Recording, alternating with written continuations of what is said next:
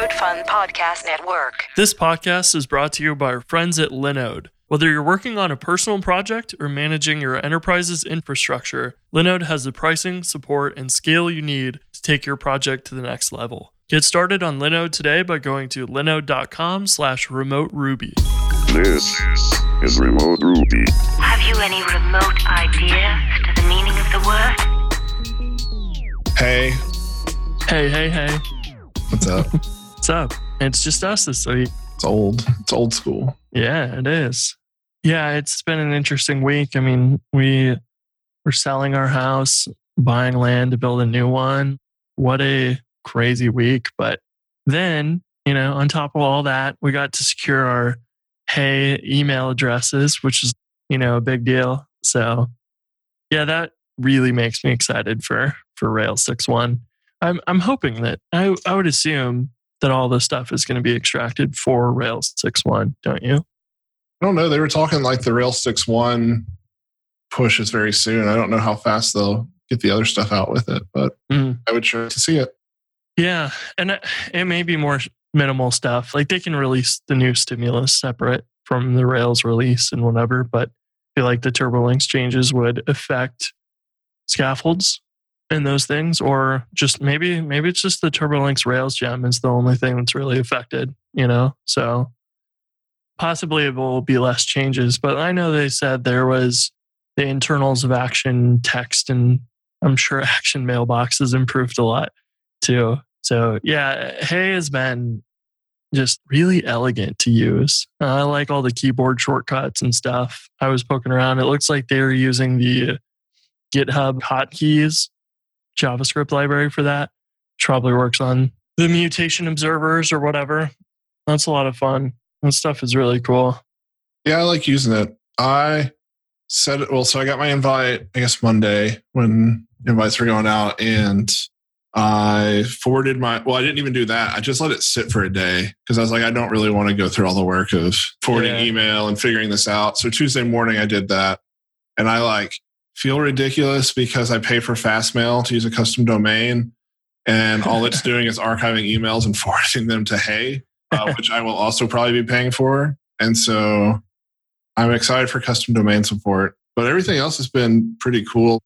I said in work the other day, I think the thing I noticed the most about using it by Wednesday was I really don't care about the majority of the emails I get.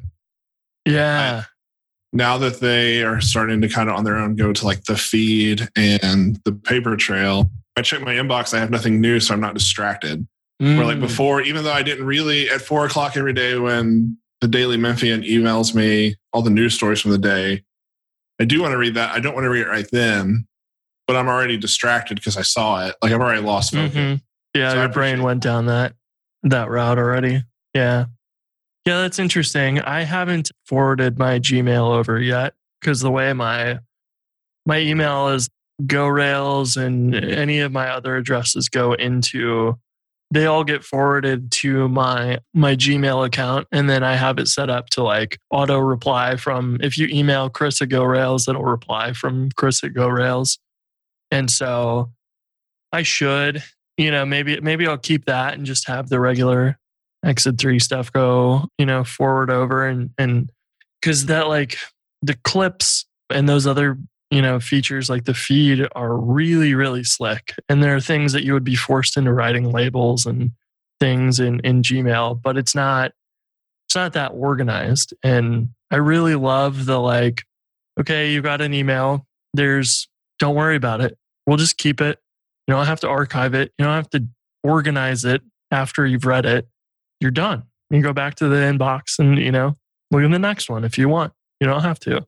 And it's funny because the tab in Chrome, and I'm how many unread emails do I have? I don't know. Where can I find this info? Oh yeah, it's not supposed to be there. I'm not supposed to look for this stuff. And it is a very calming feeling to use. It's awesome.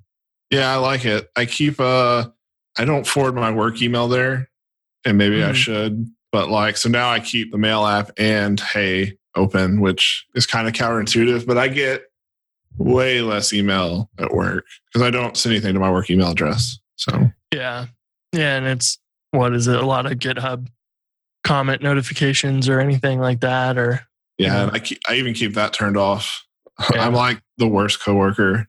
I just get real overwhelmed really quickly when I have a lot of like notifications in GitHub that aren't related to me. Mm-hmm. I just turn the majority of them off.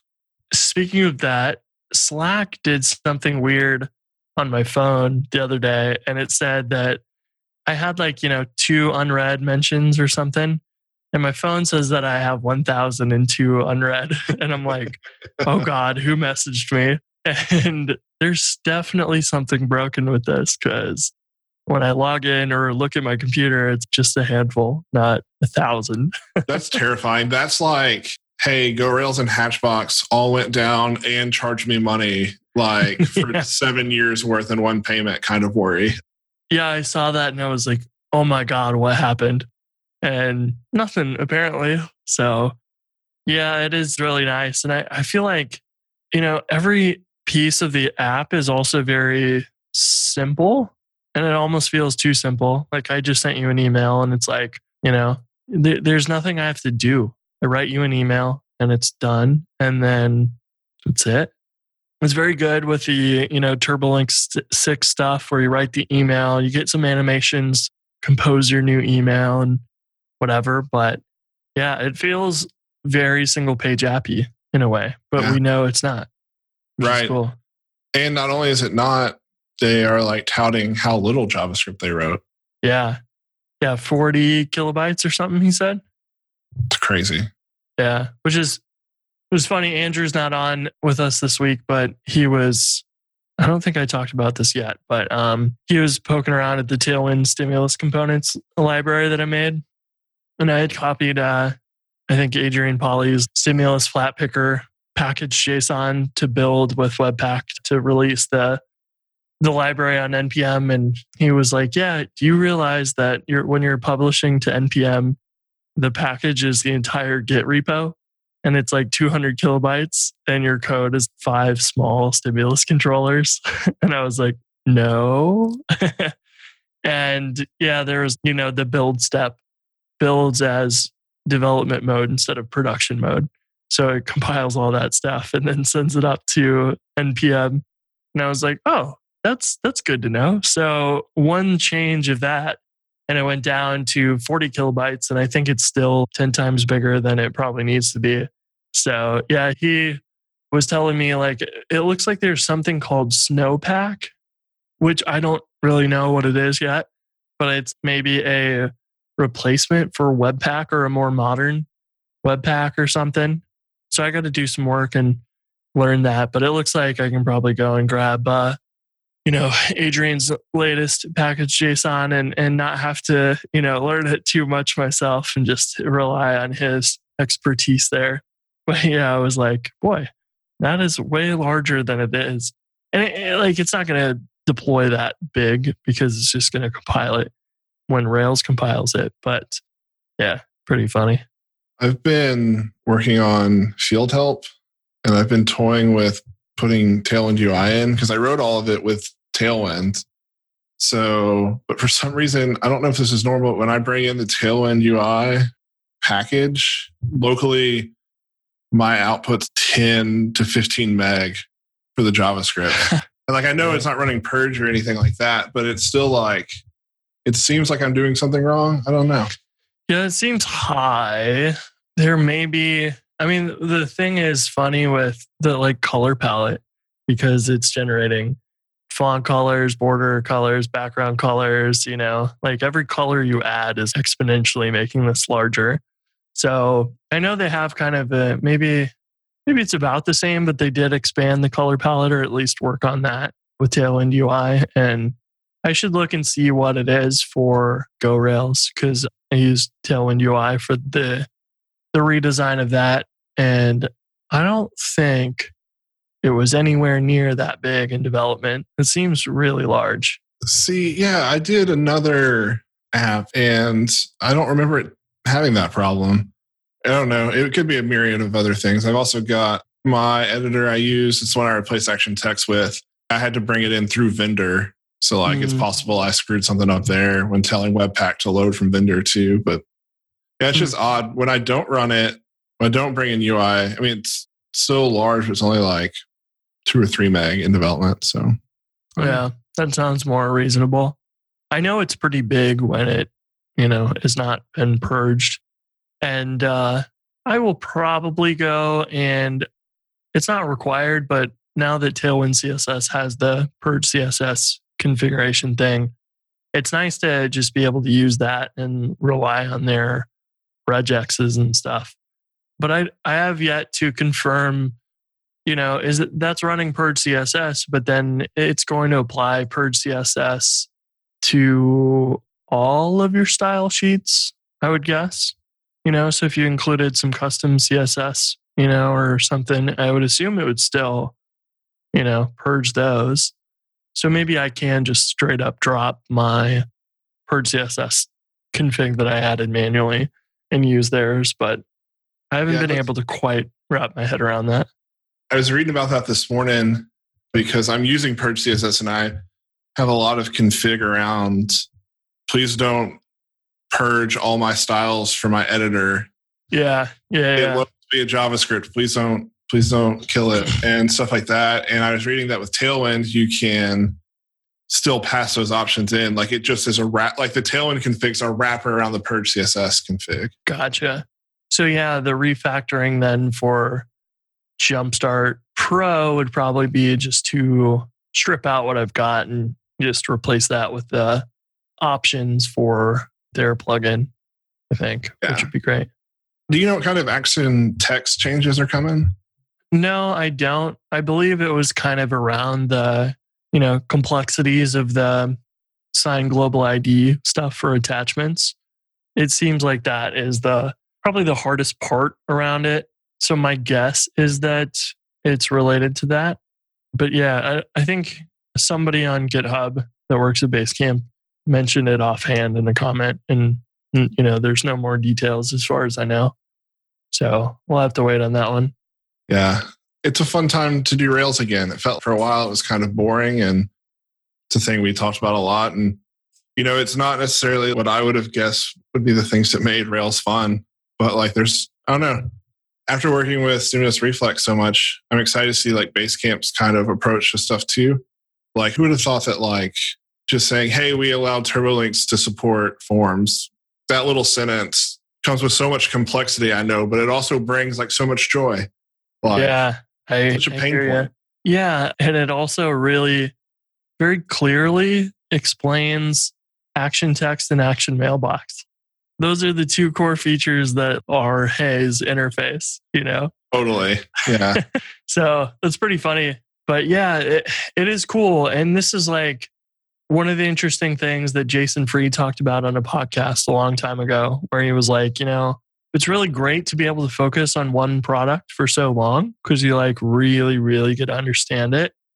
But like you always need a different project to give you perspective on, something new. You need something completely different, and you'll be able to take ideas from that and add it to your long running project like Basecamp. And so, supposedly they're working on Basecamp 4 at the same time. So they've been busy. It's been, secretive, but they've been doing a lot of stuff. I was thinking about that this morning, actually, how they launched Hey. I saw somewhere, I think David or Jason talk about they're working on a new version of Basecamp, and they didn't ramp up in hiring either. I don't think I saw them really hire any new devs in the last couple of years, like maybe 1 or 2 roles, but it's pretty crazy how they took a team that only worked on Basecamp, somehow siphoned part of it to work on Hey, while also building a new version of Basecamp. Like it's pretty impressive. It really is. Yeah, like they've got the support team doesn't need to work too much on the new products. I'm sure they do and, are really helpful for that. But like their main job's probably still support Basecamp 3. But their cool thing about, and it goes against everybody's wisdom of don't rewrite your apps, like iterate and, change them. They always do a whole new version of Basecamp or whatever every 4, 5, 6 years. And Jason Fried related that to like, look, every new generation of Porsche was started from the ground up, not a bolt reused. And it's still a Porsche at the end of the day, but they can like rethink every single detail. And he was like, we want that. Like, we like doing that. And that to me was really refreshing because there is very little of that mindset in software these days. So that is a thing and a plan that I have for Hatchbox, actually. Like, I want to rewrite it knowing everything I know now, because the first version was like designed for a single user deploying an app to a single server. And now it's teams and clusters and all kinds of stuff that like are bolted on and are not the most, they're not as anywhere near as well designed as I would like them to be, but I wouldn't have been able to do it from scratch because it's too complicated. But now I know all those ins and outs. And if I start from scratch, I'll be able to build a really like strong, robust version of it. I think that'll be really helpful. But you can feel it in Hey. They almost choose to ignore common wisdom and like what people are talking about just to think about things from first principles. And feels good to be in Rails right now because you're seeing those things come back out, with the new tech that's going to be released. And I like that. That's what I'm here for. The like, how do we reinvent things from first principles? And that's seems rare, Yeah, no, it's exciting. So I mentioned I've been working on field help. And when I did that, I tried to stay as in the Rails ecosystem as possible, with the exception of asset pipeline. I just moved all my assets. Like when I ran it, I was like skip sprockets. Like I just want to do everything through Webpack. But as part of that, I did all my testing in just MiniTest. And the majority of my professional career, my full professional career has been in RSpec, and the majority of my side projects are in RSpec. But I thought that maybe we could talk about some of the things I keep bumping my head on or things like that. Like I mentioned this before the show, like I'm really used to the goodies, the little grab bag in RSpec of stuff I can just do no matter how big of a mess I make. Like at least, I don't know, conceptually it fits. And so when I get to MiniTest, I don't know, I feel kind of stuck sometimes. So yeah, I don't know, because correct me if I'm wrong, you're mostly a mini tester. Yeah, pretty much 100%. It's the same kind of feeling I think a lot of people have when they do more Rails than Ruby. You are familiar with the DSL, and then when it's stripped away from you, and MiniTest strips it away from you, because you basically are left with, look, really, the only thing you really need for tests is an assert. That's about it. And they kind of take that philosophy. There's helpers, obviously, but it is you feel like you are just alone in the wilderness sometimes. And like you can search and search and search, and all you're ever going to get on Stack Overflow is RSpec examples that you got to figure out how to convert, and that is, or I've spent more time just diving in directly into, the MiniTest API docs and stuff to kind of wrap my head around it or whatever. I don't know if you know either where the line is between active support test case and like MiniTest, I've tried, because when I wrote that stimulus reflex testing gem, I tried to really understand active support test case. And I know maybe 5% more than I did when I started. Interesting. Yeah, because I didn't actually ever, I knew they're like very similar, but I didn't know if it was active support test case was like a wrapper around MiniTest or whatever. Because when you hear people talk about, using MiniTest in Rails, it's not like you're adding MiniTest. You just use active support test case. So I'm guessing it's maybe a little wrapper, but it may be a separate thing. I don't actually know. These are funny things. Like it feels bad confessing that, like a Rails developer for, 10 years now, maybe. And I haven't ever needed to dive into that, too much. Well, I think that's why I've put off this conversation is like, I like pride myself on like, being a Rails developer, but I feel stupid when I use MiniTest. And so I thought, let's just rip off the Band-Aid and see what we can come up with. Yeah, it's good. I don't know if I'll be helpful or not, but what are your kind of struggles with it? So let's start kind of low-hanging fruit. So the first major thing you kind of conceptually run into is Rails by default gives you fixtures, right? And factories are not a first-party concept in Rails. And so you can use factory bot with MiniTests. You can use it with, I use it with RSpec almost religiously. Yeah. And so it makes me wonder, if Rails doesn't ship with factories, does that mean at Basecamp they only use fixtures for testing? It's an interesting question. And I've blended that a bit as well. So these fixture YAML files are interpreted with ERB, just like normal.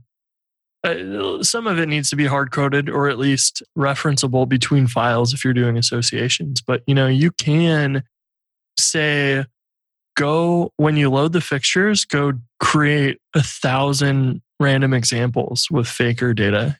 So if you want to create 1,000 random users that you don't know their email addresses, you can do that. You have to give them a name. So user 1 or user 2, so on. But you can use an ERB loop to generate stuff that will be loaded in as fixtures that will kind of do what you need with the factory a lot.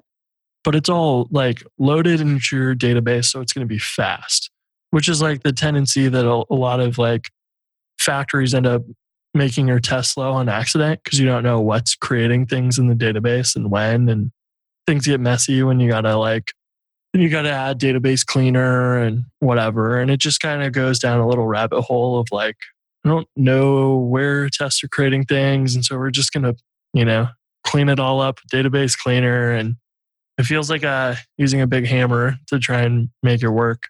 So that's one approach that I've done. I've tried to create fixtures that I reuse.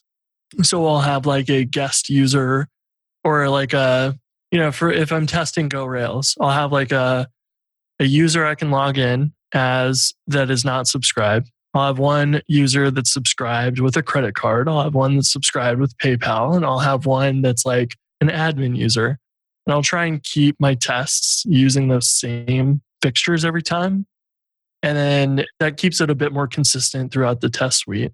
But there's some times where I need, maybe to test pagination or whatever on the forums, then I can go and use, a loop in my fixtures to generate, 100 different forum conversations or posts or whatever.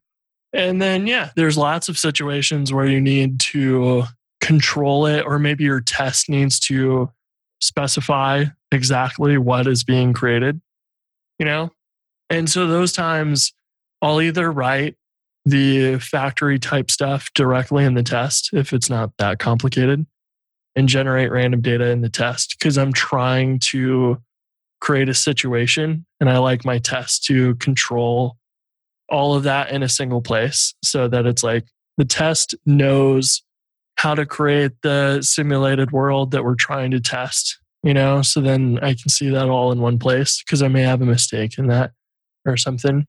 And then, there's other times where just, adding factories makes sense, but I try and avoid them. And that's my kind of take on probably what Basecamp does too, use factories, but know their limitations and then slowly add, not generated factories or fixtures, and then go to factories when you have to. That's kind of my understanding of what they might be doing. So I've been trying to just do it with fixtures and not use factories. The reason I want to use factories is because, you mentioned, those one-off cases where you need data in a certain state. I don't know, maybe I'm too much of a perfectionist, if you will, but I don't want to when I do that, manually create a record, right? Say just calling the model and saying .create with the attributes. Because what if I add a validation later and all those tests start breaking because, I didn't pass that attribute into that one test. And so that's why I do like the factory approach. Like for that is because I just have one place I update it, but that doesn't necessarily guarantee that it doesn't break other tests. Yeah. You like the sort of if the test creates the record, then it's a bit more self-contained. Is that right? Yeah. And using a factory means that if I'm using factories throughout my app, right? If I add a validation to the model, like a presence validation that none of those have, I can just go to the factory and be like, oh, give it this. And all those tests get it, right? Yeah. And I guess my example of user who is a guest, user who's a subscriber, and an admin user, those are consistent ones that you can have. And you'll see that stuff in the Rails repository for fixtures. They'll have a folder of fixtures that is, you might have a fixture written in there that just one single test uses. And I think the way that they write it is if that fixture happens to be useful for another test, great. But if your other test needs changes and you want to preserve that for the original test that it was written for, you just copy it and make another fixture and put it in there. That makes more sense. You end up with a YAML file of fixtures that are as reused as possible, but you add specific examples that are kind of related to a certain test. And then you would try to name them descriptive of the user example is pretty obvious, but a guest user, admin user, and describe what the intent of that fixture and what it's supposed to be used for testing. Because then you can go through and, loop through all those users and make sure that for the premium content on your site, the guest user cannot, but the paid users can, and the admin can as well. And so I might write a test that goes through those users and just, checks them all together. And it's well, I know that this page, so I might write, instead of maybe 4 tests, I'll have one test that's here's verify, I'm trying to test the before action to make sure that, only the correct users can be paid, or if they're paid can view something. And you could do that as 4 tests, or you could do that as 1. And, to me, if it's simple enough of a test, whatever. I'll have the assertions in the same one. I haven't adhered too much to the 1 assertion per test as some people do. I don't really find that as critical. And it also just makes my test suite get giant pretty fast. And I will have a specific test for something I want to be for sure about. But, if it's make sure that only the right users can access premium this page, then I don't mind if I have all those examples in the same test, unless they get more complicated for setup or whatever. That fixture stuff actually, it's so simple, but I hadn't thought about I guess in my head I always tried to put these constraints so I can only have so many fixtures. But you're right, just add more for the cases I need. And then I could see not needing factories at all, if you went that route. Yep. I haven't had a need for factories most of the time, but you do sometimes want to do the loop of this user should have 47 charges attached to them. But then it's almost like writing one fixture with random data on each one, and then you end up writing, because I think the tendency with factories, if you write them in the test or in a setup block, you're kind of reinventing that every single test. Whereas in your fixtures, you are encouraged to reuse them, so they're kind of always there and you can always reference them. The tricky part is when you need something very similar to that, but slightly different, you have to copy and add a new example to your fixtures. That actually helps a lot. That's the best of both worlds for me. Because I already use Faker. Faker is my favorite Ruby gem that has ever existed. Yeah. And will probably always be. So I usually like in my factories, like for name, I just drop in ERB and like faker name.name. Yep. I love that. It's great. I will maybe do for admin user, users, their name or whatever. But for the rest of it is all faker. Faker is fantastic. And that even helps catch bugs sometimes where you're like, faker generated something that I wouldn't have put in the fixture myself. And that's a good way to catch stuff because, or it also helps you make sure you're not validating the hard-coded values in your fixtures, right? Right. Like you don't want to verify in your test that it's exactly the string when you honestly don't care. You care whatever the record's email address is or the user's name. You don't care what the fixture has because when someone changes it, your test should not break. But you do have a tendency to maybe do that on accident, a bit more with fixtures than you would with factories. So along those lines, I guess I kind of answered my own question while you were talking earlier, but I was thinking like one of the things about factories that has kind of felt weird to me coming from like what I'll deem as like the RSpec factory bot like combination, which is pretty common, I think, is that like using fixtures, I have to like have this knowledge of what the fixture's called, like in the fixture file, where like with factory bot, you just say, create the name of the factory. But now that I think about it, in factory bot, a lot of times I will actually like use traits. So like, if I need a record in a certain state, I'll be like, create this record with this state.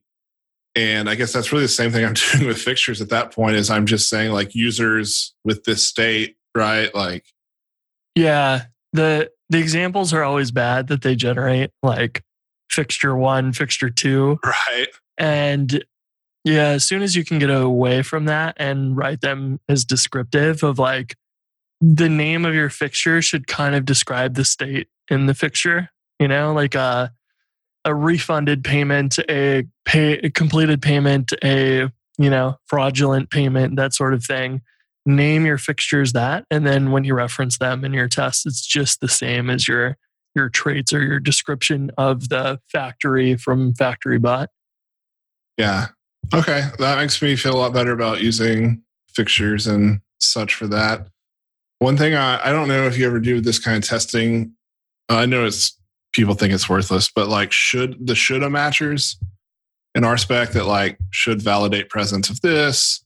I mean, they're available for MiniTest too, but I don't know if you ever use those. Like, do you ever test your like certain validations or associations, things like that? Yeah, I test the validations. I test the validations like all the time. Yeah, that stuff is not great because your alternative is like you assign an invalid value, you call valid on the record, and then you go through record.errors and the attribute name, and then it gives you an array of errors, and you have to see if that array includes your message, and then your message has to be like a hard-coded, or you just check for errors on that field, period, which is what I tend to do most of the time. Because I will generate, so for example, maybe you have an account and it has a subdomain and you want to just verify that no customers are grabbing like help.myapp.com. I will either go as far as just saying, hey, we assign help as the subdomain, we validate and we check and make sure that the subdomain field has errors. Any errors, as long as it's not an empty array, we're good. That will bite you in the butt as soon as you have other validations on subdomain, because it might be the other validation that tripped or whatever. It's not specific enough. And you can then, go and make sure the string is in that array, and say like, help is not a valid subdomain or whatever your error message is. The problem with that is you end up having to write your error message hard-coded in your test, basically, which is the thing that's frustrating there. Because if you change that text, then your test fails. but it's related. So it's not too bad. And it almost never changes once you write it the first time. So I haven't felt too bad about writing hard-coded, matchers and just make sure this array includes the string for the validation. And that's kind of what I'll end up doing most of the time. And if I had to guess, that's probably how the shoulda matchers ended up implementing that for a lot of cases internally. But yeah, that's kind of how I've been tackling it. I had wrote for field help.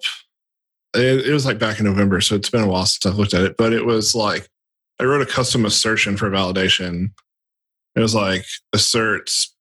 It was like assert present or something like that. Assert validates presence or something like that. But under the hood, that's all it did, right? Was it looked, hey, for presence, like, did I try and set this value? And it looked at the array. It didn't look for the message, but in errors, at least prior to Rails 6.1, you could like call errors and get a list of keys. And I just looked for the whatever is like can't be empty key. Yeah, I think there's no other way of handling that other than using maybe, it's one where it's like, it's trivial enough. I don't think it hurts to add a gem that adds those matchers in, like it is, you're either going into errors and looking it up yourself. And if you want to do that, great. But it also is pretty simple to just have a helper method or whatever. And honestly, I will probably lean towards writing my own helper in active support test case in like the test helper file or a support file or something and just do it myself instead. But if I'm going to do a lot of them and a lot of like, testing multiple types of validations, then just grab a gem. It's going to save you time. I don't think that one's a bad one. And the thing that came to mind while we were talking was like one of the things I don't like about like MiniTest and active support test case and stuff is like I don't like nested context blocks in RSpec, but I really miss that. Maybe like I'll have a test file for testing my episodes controller on GoRails, and I have free videos and paid videos, and so I want a section in there where I'm testing against a paid user and a non-paid user, and I want to make sure that they can both see the free videos, so I can put that as like a test that applies to both or whatever. But you have to define a class. So you might have an episodes controller test class, and then nested in that another class that's like regular user test that inherits from the episodes controller test class. And because the parent is inheriting from, active support test case, all of those tests will run from that class. So it's smart enough to look at those subclasses, and you can create a context block that way, basically. And I think even you could probably define an initialize method to do any setup stuff. I believe that's how that works. So you don't have to have any DSL stuff. You can just use pure Ruby to write, your nested groupings. It's a little quite a lot, I would say, heavier handed because you're writing a class and it's got to inherit from, another class and whatever. But it is nice that you can still do that. But I think there's a context block like extension for MiniTest. And there it is, yeah. I prefer that, honestly. It's too verbose to write your nested classes just to get a little bit of organization. And I don't want them most of the time I don't want them in separate files. Right. But you could. That's another way of slicing it too. That's a good point. That was a thing I experienced because like with RSpec, if I'm testing a model, I'll say like describe class methods. And in that describe block is where I will write tests for all my different class methods. And then I'll have either another describe block for instance methods or just straight up at the root level. But like it feels weird in MiniTest because it's just a flat file, right? Where you're like testing both like scopes or class methods and instance methods. And it's, I could differentiate it with comments, but like, I don't know. Yeah. It's not a huge pain point, but it is annoying. It gives me Vietnam flashbacks of like cucumber tests where your file with all the matchers is just like one thing after another, and there's no organization and you can't find anything. Yeah. Those are not my favorite parts of it. I think I feel like that could be done better, or like almost those little features are worth adding. I know they want to keep it as minimal as possible and as plain as regular Ruby as they can. And it works. It's just for clarity, I feel like it's a little more complicated to read as a, test writer. So yeah. So the context, like you can bring in that like context block stuff as a MiniTest extension. Does it then switch to the it syntax, or is it still like test this thing? I don't remember. And that's a little thing that I missed, the like, the test method I think is really nice to have instead of like define a method called test underscore whatever. It's just again, a bit more verbose than you really care. And maybe these are the things that like active support test case adds to wrap around that a bit. But yeah, maybe that is because I write, the test, in a string for these with active support test case. But with MiniTest, I think you have to define a method called test underscore whatever. So maybe that's some of the boundaries that they made it a little bit of a DSL for Rails testing to be a bit easier. Yeah, it's an interesting thing. There's you feel like you have to jump through some hoops to add stubs and mocks a little bit. I feel like with that too. That's my next biggest thing I want to talk about.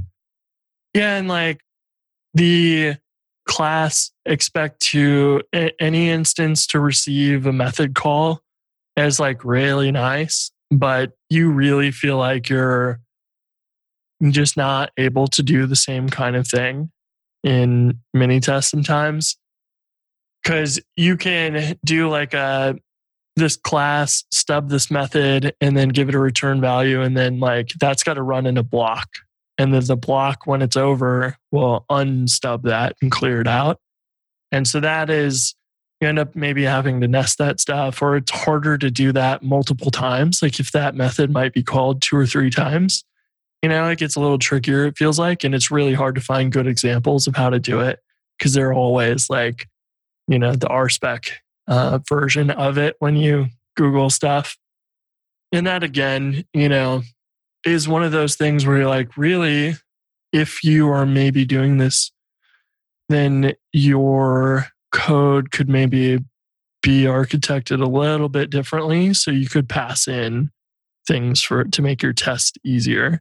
And I'm not a big fan of like rewriting my code just to make testing easier, but it like does make your code a bit more modular. In the future, you may be, injecting some dependency that, you can use in actual code too, that your tests happen to help you architect better. So yeah, that one's, I have examples of that somewhere. Like I know the GitLab here for Jumpstart Pro has some stubs that we do to do some of that for like the config. Like Jumpstart Pro has like a config object with like Stripe is turned on and SendGrid and whatever. And I've written some of those tests to say like, hey, go stub this out and we'll pretend that Stripe is on. I don't really care if it's on or not. And then I can run all those tests there. But you can't really do that because it like is a block. You can't really do that in a setup block or something where you might want to do that every time for this whole test file. It's not as flexible, it seems, as RSpec there. So you do, I feel like, have to go a little bit around changing that and making your code work in the way it wants it to. So yeah. You ever use Mocha? Yeah, Mocha's great. And that one I see regularly added to, a MiniTest or active support test case project because I think it makes that easier. So, like all these things are like, I don't know. It's not uncommon for me to like reach for a gem for stuff, right? Like, I don't think that's uncommon for any Ruby developer, but I always ask myself, if Rails didn't ship with this, how do they do it at Basecamp? That's like the question I always ask. Like, do they bring in MiniTest mock? Do they bring in Mocha? Like, or do they just use the default testing stack? And if so, how do they do that? So yeah, that'd be. I mean, I think we would all love to see their gem file for Basecamp or Hey or whatever. That would be really cool. Yeah, a lot of that. I wonder if they seem to be a group that would just prefer to write it from scratch, build what they need, and not pull in a gem, but maybe use the gem as like inspiration on how theirs would work or whatever. Like you see, they don't want to deal with authentication or devise or any of that stuff, So that would be my hunch is they're probably building little support files or something to do it themselves. I think that's most of my questions. Like the assertion stuff, like I like, asserts difference, assert changes. Like I use that stuff in RSpec a lot. The expect subject to change. So like I like the MiniTest ideology. And like I like the simplicity of it, but it's some of that syntactic sugar in RSpec that I miss. So this was good though. This helped. Yeah, I think I regularly find myself Googling things when I'm, using active support test case or MiniTest. And yeah, it's a thing where like I was telling you before we recorded, Julian Rubish is building betterstimulus.com, which is kind of like taking better specs. That site was great for RSpec examples and like, here's a good example, here's a bad example. And applying that to stimulus controllers in JavaScript, because it's like a very flexible tool, but how do you build good stimulus controllers? You can make them composable and stuff, which is like interesting, but you don't know you can do that until you see a good example. And then you're like, ooh, here's like a ton of ideas I get out of this. So he's like putting that site together. And then as we were talking, I bought betterminitest.com and I haven't done anything with it yet, but I'd like to go through all of the better specs examples and show, MiniTest versions of them and then expand from there and show like, we can talk about the fixtures and the dynamic fixtures and then factories and, those equivalents of like, you don't necessarily have a context block here, but you can use a class, which is the equivalent. And, we can maybe create a good repository of all that because there are very few or hard to find examples, stuffed in Stack Overflow somewhere after you sift through 15 RSpec examples when you search for something. So, yeah, I dig it. It needs better documentation, I think, for sure. Yeah, well, we'll probably wrap it up there, huh? Yeah, no, this is good. This was really good for me. That's 2 weeks in a row where I've selfishly gotten a lot out of the episode. So. That's good. That's what we do this for, right? I have a lot of fun, like learning about your stimulus reflex experiences has been really good for me to wrap my head around that. And you've published the stimulus reflex testing library, haven't you? Yeah. It's not perfect or anywhere near complete, but it exists. So yeah, and that's an exciting one because we were talking about that recently where, that gem, you have written it in a way that you've got helpers that can be applied to RSpec and MiniTest, which I think is really cool.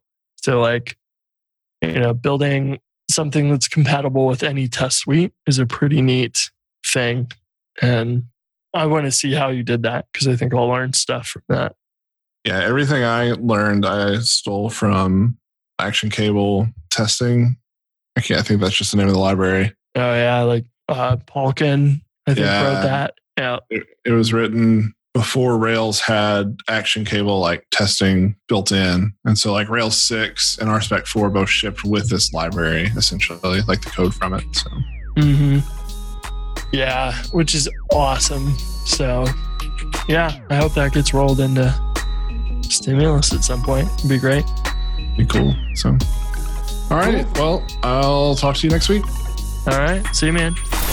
This podcast is brought to you by our friends at Linode. With 11 data centers worldwide, including their newest data center in Sydney, Australia, enterprise-grade hardware, S3-compatible storage option, and their next-generation network, Linode delivers the performance you expect at a price that you don't. Get started on Linode today by going to linode.com/remote Ruby.